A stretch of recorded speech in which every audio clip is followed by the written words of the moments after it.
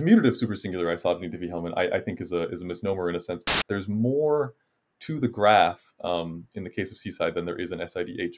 In a world where 512-bit primes are sufficient to instantiate CSIDE securely, the key size is even smaller than SIKE. Disclaimer. What you're about to hear represents the thoughts and opinions of the participants at the moment of recording. We reserve the right to change our minds.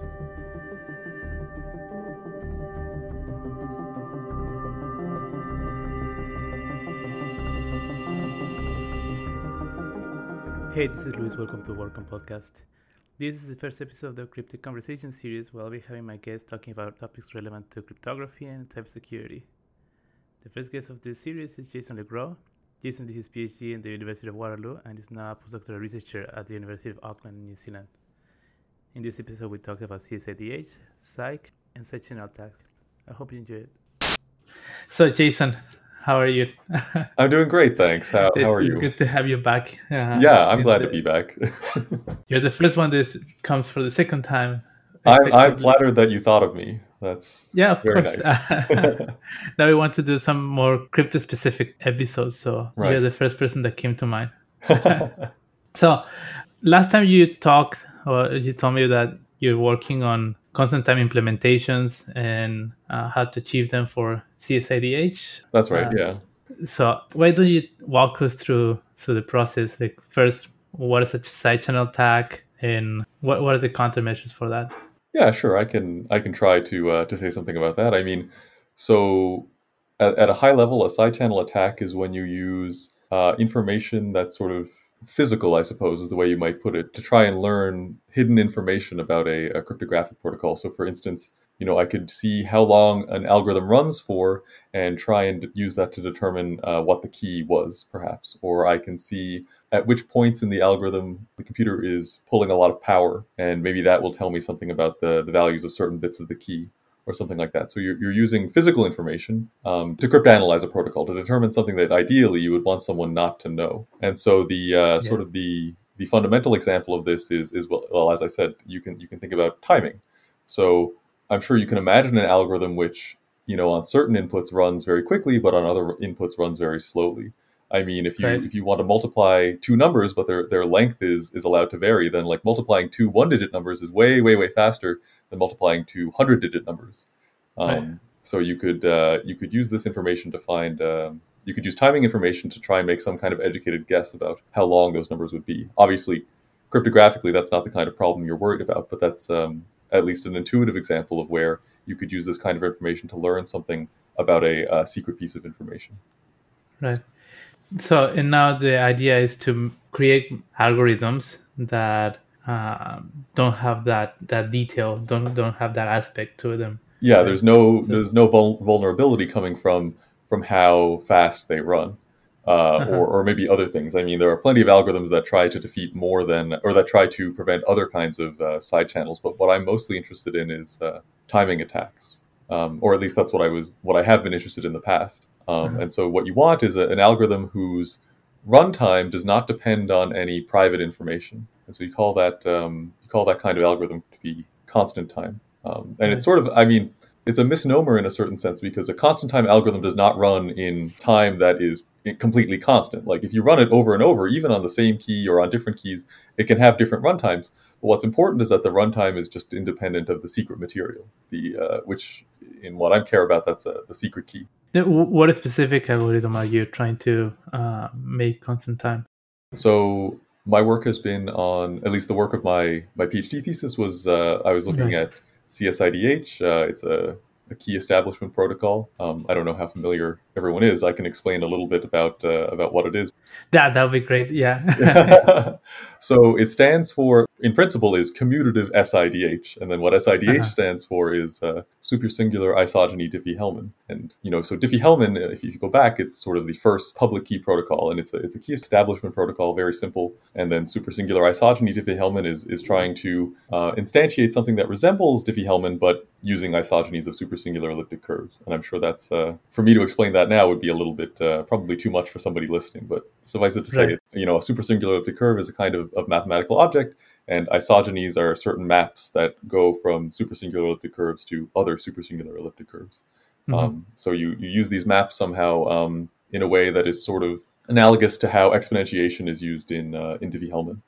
So this protocol exists called supersingular isogeny Diffie-Hellman, and somehow its security relies on the fact that the endomorphism ring of a supersingular elliptic curve is not commutative. But then this sort of variant protocol, commutative supersingular isogeny Diffie-Hellman, I think is a misnomer in a sense because the name relates too strongly to supersingular isogeny Diffie-Hellman, when in reality I don't think the protocols are conceptually that similar. But the idea is you build this commutative group that somehow acts on supersingular elliptic curves, and then you use this to instantiate something that again looks a lot like Diffie-Hellman. In fact, looks a lot more like Diffie-Hellman than SIDH does.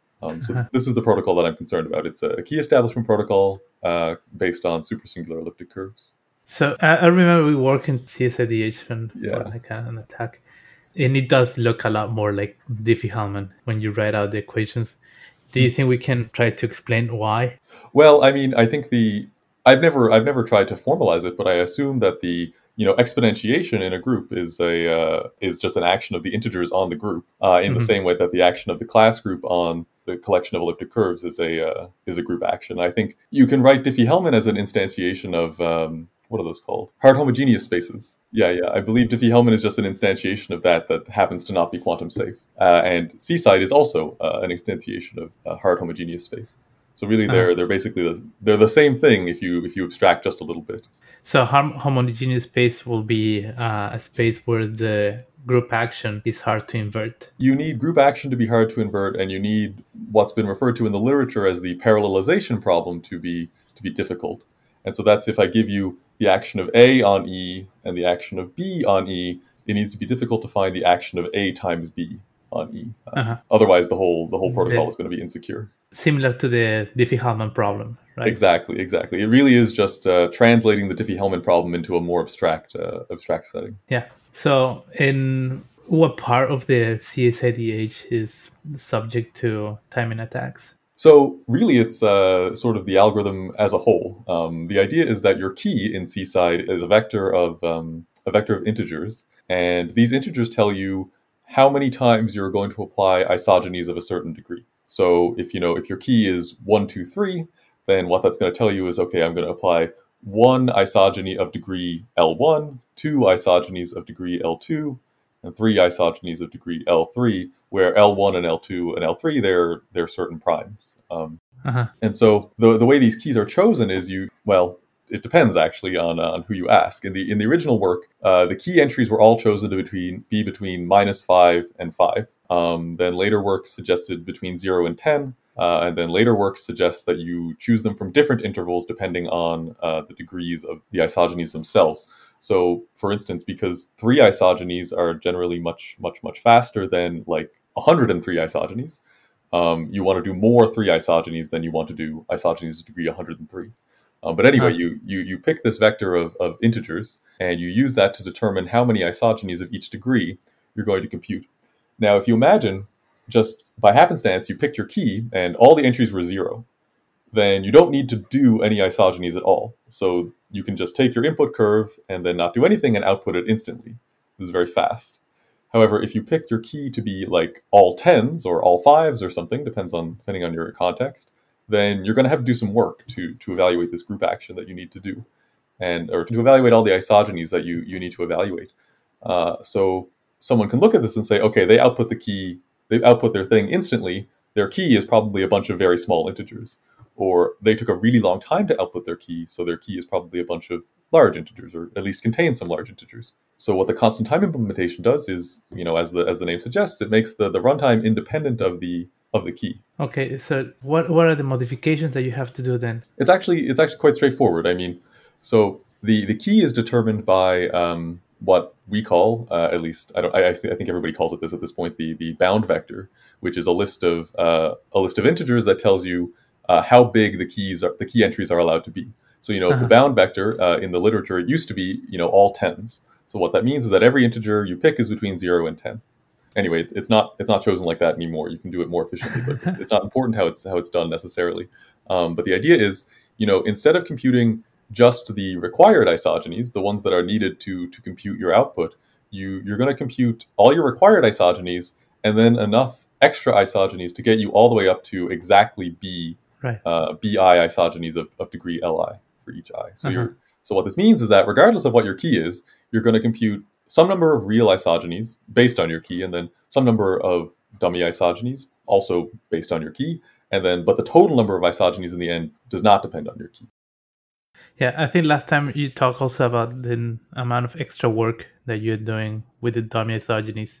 Yeah. In practice, it ends up being you're roughly doubling your work. I mean, it's sort of hard because the original paper from the people who proposed the protocol in the first place, their implementation was not constant time, and then the first constant time implementation that I'm aware of ended up having to modify some things in order to get it to be constant time. So they were no longer using this the same key space, for instance. So it's hard to compare, but I would say doubling, estimating that you're doubling your work is pretty reasonable. Uh-huh. Do you know of any practical implementation of an attack, of a side channel attack that will be probably fatal for CSIDH?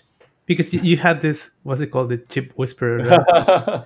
Yeah, I think there was a paper fairly recently that talked about side channel analysis of CSIDE. So I didn't read it super closely because I'm not really working on that anymore. But my impression was that they know that you can break CSIDE a not constant time implementation using a straightforward attack just based on how long the algorithm takes, basically.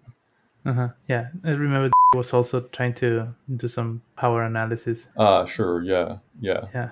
So there's something tricky going on in CSIDE, which I'm sure goes on in other protocols, but I just happen to I know it for CSIDE, is that there's these basic operations, these isogenies, but they're of different degrees. So somehow you need to learn a bunch of pieces of independent information, and so I think power analysis comes into play when you're trying to identify which part of the computation you're looking at, like which degree isogeny you're looking at. I'm not 100% sure of the details, but I think it's useful in that context at least. Yeah. Well, now a little bit of a tangent. Right now we talk a little bit about CSIDE. Mm-hmm. So is any of this work that you're doing any applicable to SIKE? No, well, the work that I've been doing, it really is very specific to CSIDE. And in fact, what my work wasn't really even on, well, okay, it's not entirely true. I did a little bit of work talking about side channel attacks on CSIDE, but my primary concern, or fault attacks actually on CSIDE, which is a little bit of a different thing. But my work about constant time implementations was mostly about optimizing them and making them run faster. And some of that applies to SIDH in a straightforward way, but actually the parts that apply to SIDH have already been applied to SIDH in the past. So yeah, it's like we saw that idea and we're like, oh, with a little bit of work, you can extend that to CSIDE from SIDH. And it actually even appears, well, for those in the know, I'm talking about strategies. They're just called strategies. And what you use strategies for is to find the necessary kernel points that are used to generate the kernels of the isogenies you need in SIDH. So these strategies appear in certainly in the journal version of the original SIDH paper, and probably in the conference version as well. But yeah, you can extend that to CSIDE with just a little bit of work. So that's one of the things I was looking at. The strategies are these paths coming down, right? Yeah. In the original work, this is something I talked to David about actually, and I don't know whether we came to a consensus or not. But I think that the drawings from that original work, while they're very standard and they're typical in computer science to draw your binary trees sort of going down like well, you can't see the listeners can't see me, but I'm sure they know what this looks like. But in doing this, you sort of destroy the geometry of what's going on. And so at least in my work, we've taken to drawing them as in Z2. So all the points are integer, and they start at 0, 0 and go up and to the right. And then actually, if you look in other works in CSIDE from people doing similar things, they are also in Z2, but they go down and to the right for some reason. So there's debate over which direction the tree should face. But I think people generally agree that they should be in an orthogonal grid now. Yeah, I think it probably makes more sense. Can you talk a little bit more about what strategies are? Sure, sure. Oh, yeah. So the idea is that a strategy, like I said, it's a subgraph of a graph in Z2. So each point on my graph is well, each vertex of the graph, I should say, is a pair of integers, and it actually corresponds to a point on an elliptic curve. And the idea is that if you think of yourself in my framework, which is our graphs start at 0, 0 and go up and to the right, then every point, every vertex in a given row of vertices corresponds to a different point on the same elliptic curve, but then different rows correspond to different elliptic curves. And the idea is you use the horizontal edges of the graph correspond to multiplication by a certain prime. And that's why you live in the same elliptic curve every time you take a horizontal edge. So you start with a point at 0, 0, and taking an edge to the right, that's multiplying by, say, the first prime, multiplying by 3, perhaps. And you can look at these graphs, and then there's the line x plus y equals, say, n. This is the sort of the edge of the leaves of the graph. So the points that lie on that line in CSIDE, what they do is they're used to generate subgroups of an elliptic curve that act as the kernels of isogenies that are used in CSIDE. So you multiply by 3, and then by 5, and then by 7, and then by 11, and so on. And what's going to happen in the bottom row of the strategy is you're going to multiply out all but one of the primes, and then what you're going to be left with is a point on an elliptic curve of prime degree, or prime order, sorry, and you're going to use that to generate an isogeny of that degree. Then going from the bottom row of your tree to the next row, those vertical edges correspond to applying the isogeny generated by the kernel generator I just described. So the horizontal edges are multiplication, and that's why those points all live on one elliptic curve. But the vertical edges are isogenies, and they take you from the elliptic curve of the first row to the elliptic curve of the second row. And that's why you said that they should be orthogonal. It's like they're very... Well, actually, my desire for them to be orthogonal is to make the computational aspects of them a little bit more clear to me, I think. Right. Because when I was working on this, my goal was to find optimal strategies, which techniques for finding optimal strategies in the case of SIDH are discussed in the original paper. And those techniques extend in a fairly straightforward fashion to CSIDE without having to worry about this redrawing nonsense. But the issue really arises when you consider that there's more to the graph in the case of CSIDE than there is in SIDH, because in SIDH or SIKE, all the edges, all the isogenies and all the multiplications are by the same prime. So you're always multiplying by 2, or like you have two graphs. You're either always multiplying by 2 or always multiplying by 3. And then you're always computing isogenies of degree 2 or always computing isogenies of degree 3. So all these horizontal edges in SIDH in your strategy, they all take the same amount of time. It's just whatever the time is to multiply by 2 on an elliptic curve. And then all the vertical edges, they also take the same amount of time. It's whatever time it is to evaluate an isogeny of degree 2.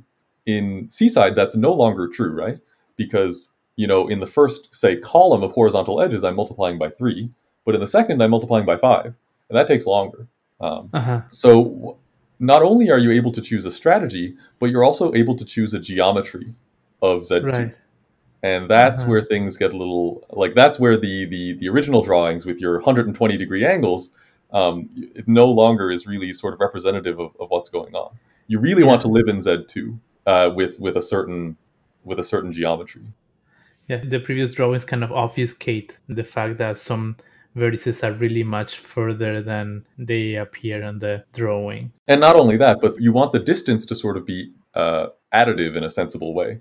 Like I want the distance from one point to another to be the Manhattan distance. Well, the modified Manhattan distance in the graph. That's really it. Like I really want this to be a true geometry problem, like sort of drawn correctly. But it's not only that, actually. Another part of it is that when we're optimizing the permutation of the primes, like I said, you get to choose the geometry of the graph.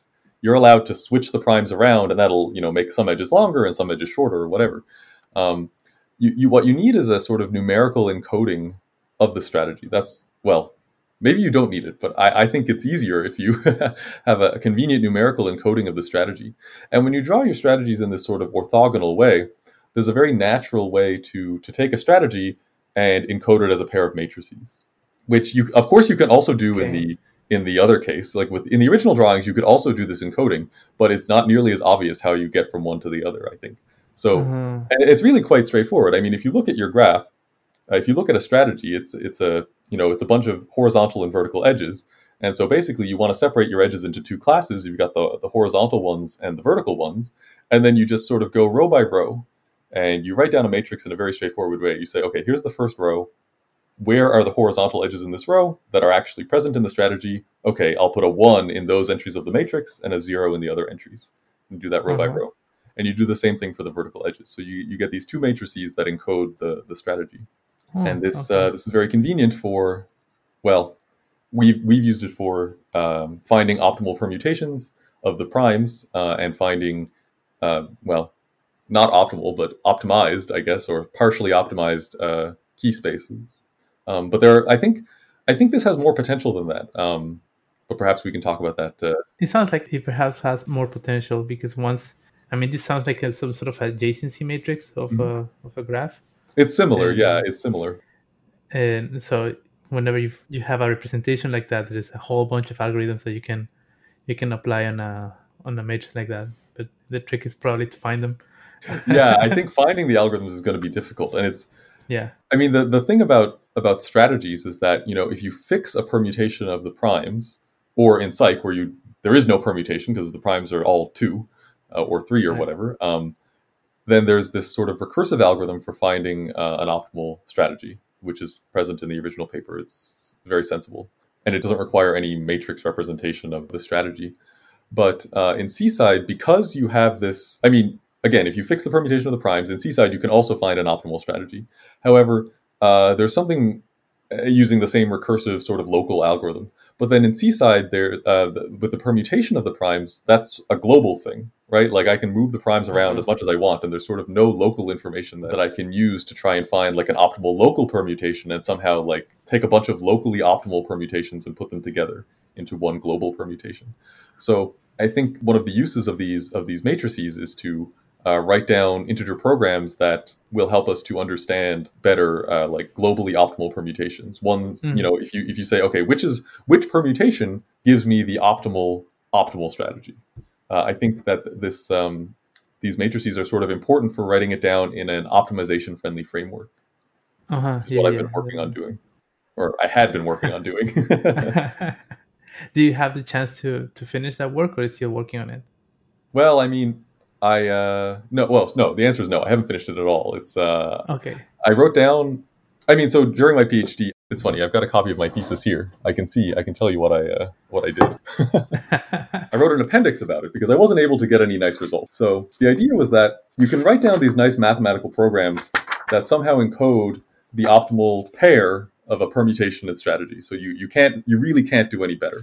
And then you formulate the problem in a couple of very cute ways that have like a lot of structure.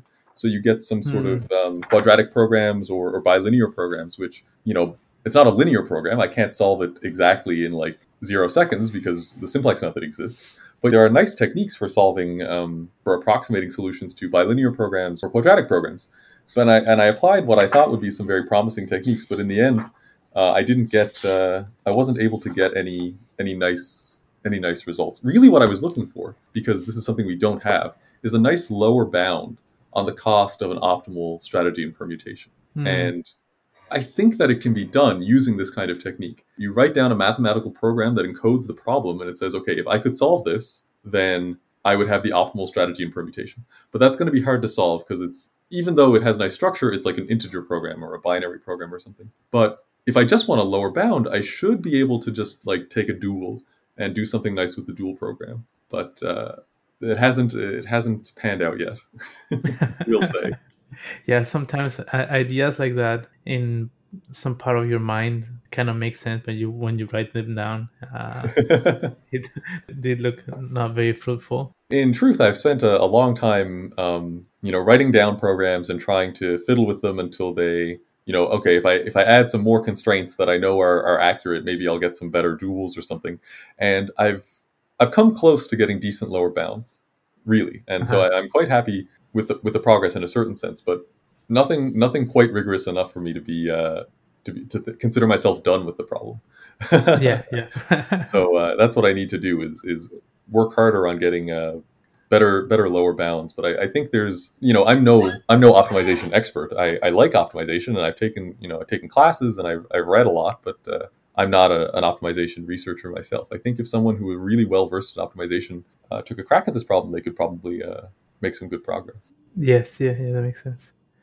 Well, now change a little bit the topic and going a little bit more into the speculation side or more personal opinions. Sure. So first, what do you make, or what's your opinion about round three? Of Was it surprising for you? the Yeah, round three of the NIST competition. Of the NIST competition, I was surprised, but not terribly so, to see SIKE quote unquote alternate, which I mean sort of doesn't mean anything, right? Like this alternate status.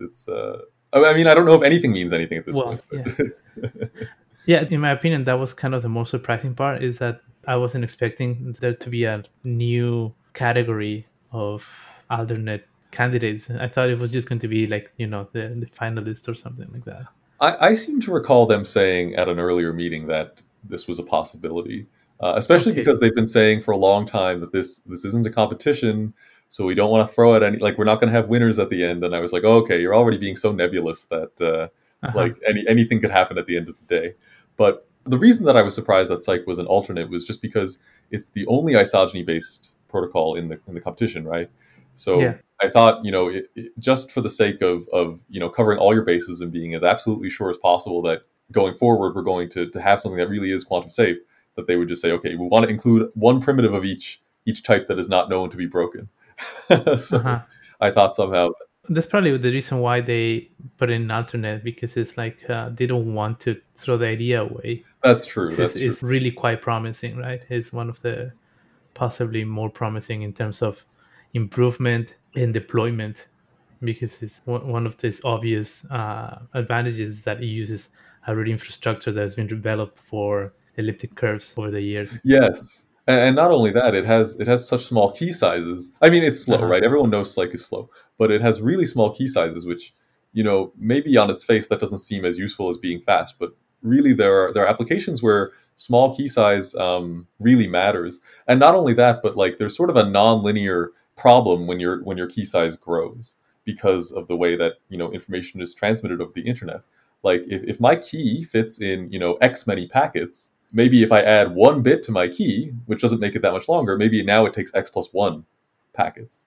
And like this Uh-huh. is Yeah. there's sort of a discrete issue here. Yeah. And so having very small keys, this can be useful. Yeah, it is an advantage in certain applications. Like Yeah. probably it's not um, as we thought at the beginning. With the variety of candidates, we don't see an obvious best option.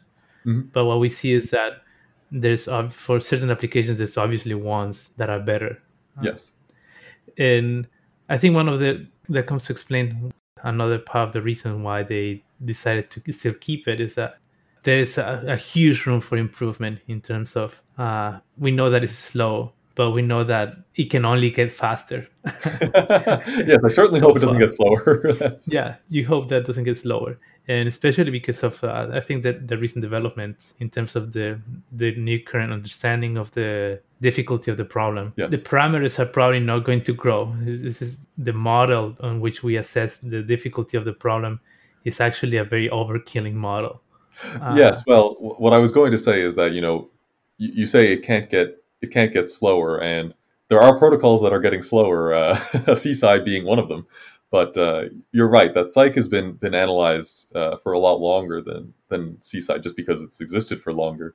yeah, And yeah, there are recent works that suggest that. Well, I think the parameter sets have changed in response to the work that I'm thinking of in particular. But there have been works that say, we're being way too hard on Psych. Like, what are you talking about? Fourth root of P algorithm or sixth root, or sorry, yeah, there's no sixth root of P quantum algorithm that actually does this. Like, you need a fourth root of P algorithm so you can decrease your parameter sizes or whatever. And I think yeah, yeah, you're right. The parameter sizes are not going to get bigger, but the algorithms will probably get faster. yeah. And also, I mean, places where it runs, computers are going to get faster. So Yes, yes. these things are probably just a little bit inconvenient at the moment, but in the long term, especially for long term security, I think it is a great option. Yes, yes, Yeah, yes. I think that's and reasonable. It's been also kind of a blessing in disguise because now we have more reasons why to keep studying psych. Yeah, yeah, Yeah, it's not that it just finished and that's how we should leave it. If we should leave it at that, no, we should right. keep understanding what's going on. So, from the finalist, which one is, or do you have any favorite? To be honest with you, I don't ever since round three, when Psych was called alternate, I sort of stopped following the conversation because Yeah. I've been working on Seaside basically since Seaside came into existence, and Uh-huh. Seaside is not part of the competition, so so the competition to me is sort of fallen by the wayside for that reason. So I'm not really. Not very invested. No, no. Yeah. I'm still on the email chain, of course, but that's a different problem. Yeah. It's hard to keep up with the email chain. Yeah, yeah. In a number of ways, yes, I agree. Yeah. Yeah. It is. It's a little bit complicated. So, do you think CSI has also a promising future, or do you see them as an alternate to the candidates in this competition, or do you think it has another set of applications on which is obviously better? I mean, I think if you had asked me, I don't know, a year ago, I'd have been more optimistic about Seaside's use for its original purpose, which is key establishment, Uh-huh. because when Seaside was new, it looked pretty promising for key establishment. But now, with the parameter sizes growing and growing, it depends on who you ask, of course. Like, I don't want to say that, we definitely need a 2260-bit prime or we definitely need a 5280-bit prime. These are numbers that people are saying because some people think that we need a 512-bit prime. And if that's the case, then Seaside is very promising. Uh-huh. Um, I'm not necessarily convinced that that's the prime size we need, and I'm not going to make a claim as to what size we need. But some people are saying 512, and some people are saying upwards of 5,000. So there's a big range of prime Yeah, size. yeah. It's like an order of magnitude. Yeah, yeah, it's quite huge. It's quite huge, and the I think the implementation I saw recently was using a 5280-bit prime, and it's using like hundreds of gigacycles for half of a key establishment. And I'm like, okay, you're never going to use this for key establishment. There's no amount of optimization that can save this if that's the size of prime we need. But outside of key establishment, there's lots of niche applications where maybe Seaside is more useful. So Mm, I read a paper recently where Seaside was used to construct Oblivious Transfer Protocol. yeah. And the really interesting thing, lots of things based on Seaside, all they use is the fact that Seaside is modulo details, an instantiation of a hard homogeneous space. So anytime you've got a protocol that needs a hard homogeneous space, you can approximately, more or less, most of the time, instantiate that protocol using Seaside. But this Oblivious Oh, Transfer Protocol actually uses things that don't exist in every hard homogeneous space. It requires the quadratic twist to do some little arithmetic trick, and not every hard homogeneous space has an analog of the quadratic twist, and they use it to great effect. Like it dramatically simplifies their protocol or something. So in that okay. sense, I'm thinking that the slight additional structure available to Seaside might make it more useful in sort of niche applications. Oh, I see, I see. But in its standard form, does it have any advantages with respect to psych, for example? Or do you see them even as a direct competitor? I mean, it's not competitors, but is there any direct comparison between psych and seaside? In a world where 512-bit primes are sufficient to instantiate Seaside securely, Mm-hmm. which I'm not saying we live in that world, but in that world, the key size is even smaller than Psych. So at the very least, Right. it has that going for it. Like if your only metric for evaluating the efficacy of a protocol is it, or the efficiency, sorry, of a protocol is its key size, then Seaside has Psych beat. But I don't foresee it being really a competitor for Psych, just because I think we're not quite sure about the size of the prime we need for Seaside to be secure, but it's likely that it will be large enough that even it won't be beating the key sizes for Psych anyway, and it's definitely slower. So at least we haven't been able to get it faster, so it's Uh-huh. probably going to be slower. So I just don't see it having a use over Psych. I mean, it's unfortunate because Seaside is, like, I don't know what you want to call it, like sort of a much cleaner looking protocol than Psych, because in Yeah. Psych you have to send this like auxiliary information, like certain points on the curve, and then these points, nobody has used them to break SIDH, but plenty of people have argued that there are contexts in which they could be used to break things that look a lot like Psych, or could be used to enable fault attacks. if validation measures are not taken properly, things like this. SIKE is a great protocol that I'm glad that it's still in round 3, even if it is only alternate, but it has this, it's this very unclean sort of setup where you need these auxiliary points it's kind of unsatisfying in a way that CSIDH isn't. CSIDH just looks like Diffie-Hellman. Yeah. I think SIDH or SIKE, in a way, the first time you want to study it, makes you think, oh, there must be a way to improve this. There must be a way to not need these auxiliary points. Exactly. But probably the more you understand the protocol and the more you try to go deeper into it, doesn't seem to be any way to get rid of the auxiliary points. No. I mean, the only thing I could possibly think of that would let you get rid of them is sort of and I don't know, like, this is just me talking off the top of my head, so it's probably not even feasible to do anything remotely like this. But what I'm always reminded of is the braid group cryptography, which I'm sure we've talked about before. I don't know if you remember, but I only remember the sparest details of it, so hopefully I don't mess up too badly. But the idea is that, the braid group is non-commutative, but when you're picking your keys, the keys are picked from certain subgroups of the braid group, or at least subsets of the braid group that commute. And somehow this lets you do something that looks like Diffie-Hellman, which requires a commutative group, in a non-commutative group. And sort of the reason that you need, at a high level, the reason that you need the auxiliary points in SIDH is because the endomorphism ring is non-commutative. But maybe if you were somehow picking your isogenies out of groups that somehow behave nicely with respect to one another, like they commute or something, then you could do something that resembles C-side. But I'm sure that if you could do that, you would somehow run into a quantum algorithm that breaks it in sub-exponential time, and then we'd have to talk about what the new security level is.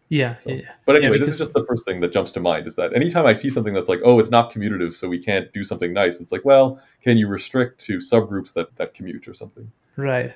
In my thesis, we tried to do some sort of LW using non-commutative groups. And it seemed to me that taking the center or forcing things to commute, it always yields to weaknesses in a way, because you're kind of revealing part of the structure of the group. I think that's also true even in braid group cryptography. Like those protocols are all broken because something about the commutativity of these two things. Well, it's not. I don't even think it's that the groups themselves are commutative. It's that elements from one commute with elements from the other. But anyway, there's just too much structure. Yeah, there's too much structure. So I would think that probably this dependency on the non-commutativity of the endomorphism ring, it has something to do with the fact that it's hard to break, but it's not that it's proof that it's hard to break, but it's the structure is not that evident, and and everything that we know in quantum algorithms is like immediately collapses when we try to apply into a non-commutative structure. We sort of don't know what we're doing when we're looking at. You can talk about certain non-commutative groups, like if you have a dihedral group or something, then you can do something. And actually, there's whole classes of groups where like you sort of build them out of abelian groups, but they're only a little bit non-abelian, and then we can do nice quantum stuff. But for sort of general groups, like that you're just, there's no hope. Yeah. So. But well, that's about it. Well, thank you, Jason, for talking to us about your research. I had a good time. See you, Jason.